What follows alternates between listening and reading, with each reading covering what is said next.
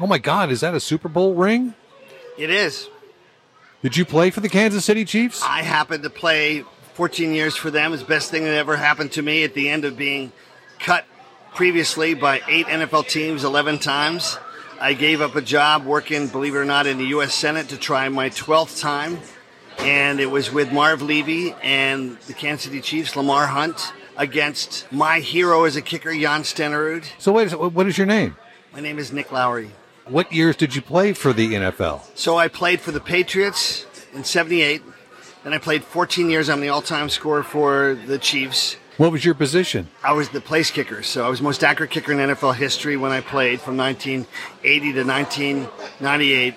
I took accuracy to a new level. You played in the NFL for 18 seasons? I did. And you survived? I did. I've got 4 joint replacements in my knee, my ankle, and my shoulder.